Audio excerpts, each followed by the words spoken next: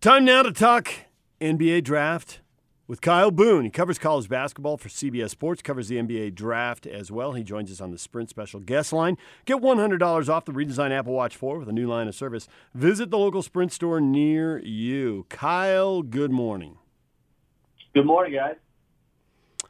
So, Kyle, everybody's got opinions on the NBA draft. Let's start right at the top. Zion was spectacular. He overwhelmed college basketball, but has he got enough of a perimeter shot to succeed the way the NBA game is going and to succeed to the level that the hype expects him to play at?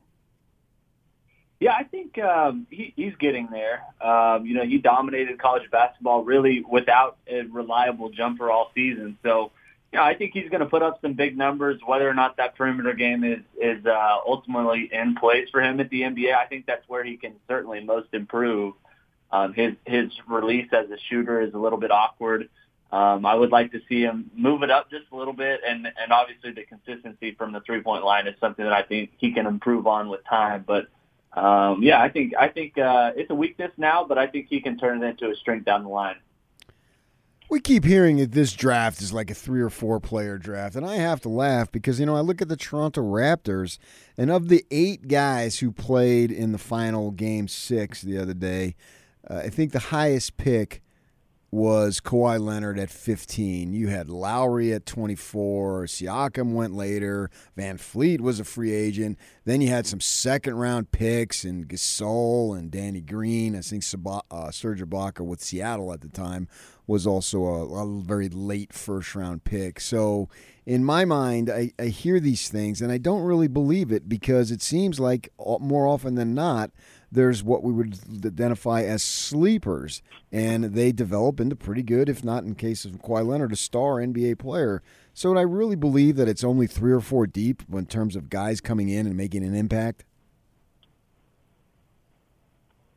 Yeah, I think that there's a lot of sleepers in this class, right? I mean, you look at the guys at the top, and people say it's a 3-person draft because there's Zion Williamson, John Moran, R.J. Barrett, who I think are probably the can't-miss players. But, yeah, it depends on what you're looking for. If you want a role player inside the top 10, I think that may be a little bit rich for my blood. But, Jarrett Culver, DeAndre Hunter, Cam Reddish, these guys I think could be role players. Reddish kind of fits that mold of a guy who could be a sleeper prospect. I think there's a lot of red flags with him, but there's a lot to be excited about him, too. And I think if he hits his ceiling, hits his potential, I think he could be an all-star. So you can find value up and down the first round and even into the second round, as we've seen time and again with a lot of teams. And like you mentioned, even the Raptors most recently kind of making a mockery of the draft and finding a lot of success not only in the first round but the second round too. All right, so the Jazz are drafting 23, assuming they don't make a trade and move up, down, or out. Who's a sleeper who might be available around 23 that you're high on that's worth taking a shot at? I don't think I would necessarily be high on him, but I think if he's available, I would take him, and that's Bol Bol, the 7'2" center from Oregon. He only played 9 games last season, had a foot injury, and cut short his season, but shot 50% from 3, blocked over 2.5 shots per game. He's a rare talent, a guy who is probably going to slip because there's some durability concerns. There's concerns about his motor, but a guy who can shoot the 3 off the dribble and above the break and can also protect the rim is a guy that doesn't come around very often. And I think the injury concerns are probably going to have him slip into that range where the Jazz are going to be picking. And if I'm the Jazz, I would try it, man. I think he's a big boomer bust prospect, but if he hits, I think he could be a good prospect for them. A couple guys that we've seen play here in the West Coast Conference because of BYU's affiliation at Gonzaga, and that would be Hachimura and Clark. And I've seen their names, and I've seen, you look at all these mock drafts, and these two I've seen as high as maybe 10, but as low as 20, maybe even a little lower than that. What do you think the prospects of those two guys being successful NBA players are?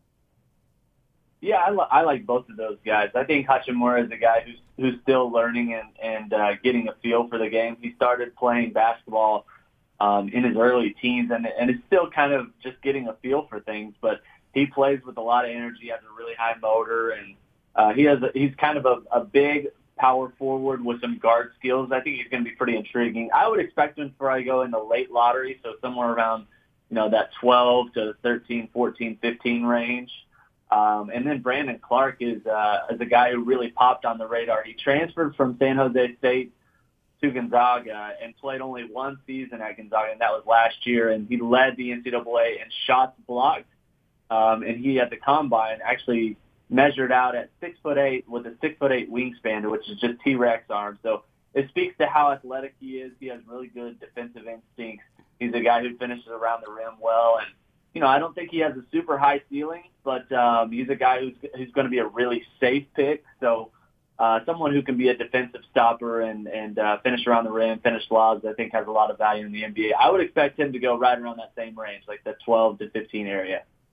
T-Rex arms is a phrase that needs to be used more when breaking down draft prospects. We don't hear none of that. It's true. So rank some of these guys if you were slotting them and multiple guys were available when the Jazz are drafting, and put in the mix Ty Jerome, projected as a combo guard. He's 6'5". He played for Virginia, the title team. He shot the three, the college three, but still he shot the three well, 39%.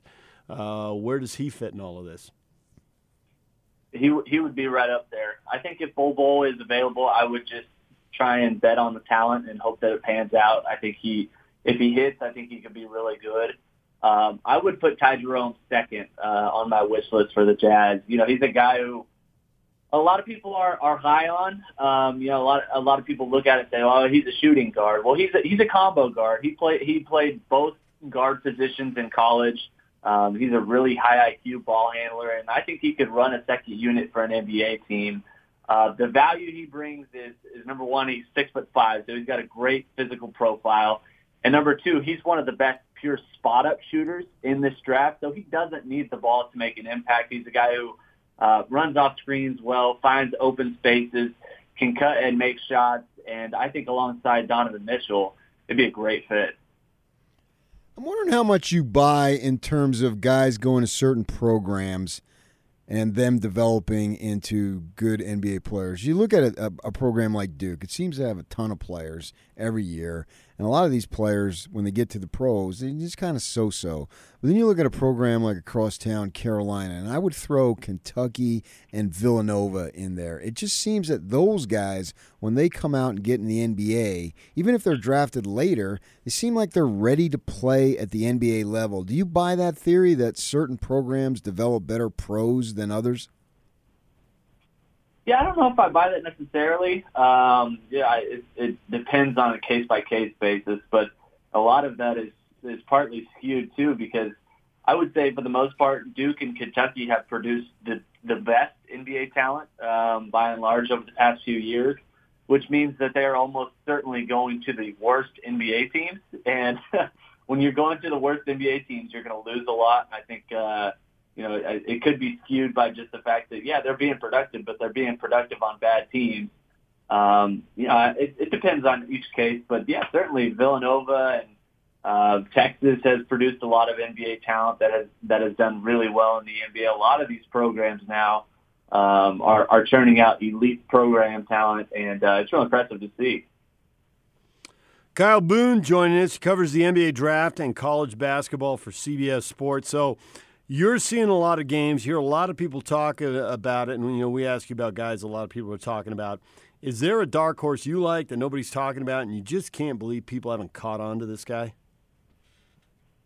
Yeah, there's a few. I would say Chuma Okeke is the guy that I'm pushing my chips to the table for, and a guy that is being slept on. And the reason people are not talking about him is he tore his ACL last season in the NCAA tournament, but a 6'9" power forward.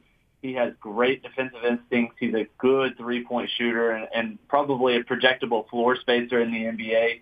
He's almost certainly going to have a redshirt year as a rookie just because of the injury. But before he went down, I was hearing from a lot of people that thought that he was a top 20 talent in this draft, and will probably end up slipping into that second round range. But when we look back in a few years and you look back at, teams like the Raptors and a lot of these teams that draft really well, Okeke is going to be a guy that gets picked in the second round.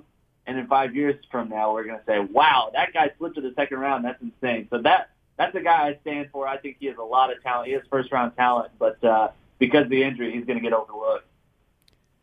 How much do you think that the Rockets really are going to shake things up? I think they're going to shake the tree and see what happens. I think that they saw what the Raptors could do when the Warriors were not at full strength, and I think they probably think that they're pretty close to making one or two moves to getting to that same spot. So, I think all things are on the table at this point. Wouldn't be surprised if Chris Paul was playing for a different team next season. Wouldn't be surprised if Clint Capella is playing for a different team next season. I think that Daryl Morey, the GM there, is trying to shake things up in a big way.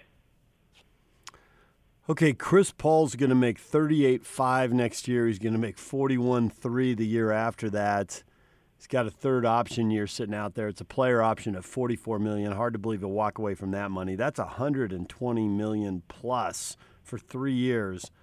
You say you wouldn't be surprised. Who will take that deal? It's someone who's going to want a lot in return.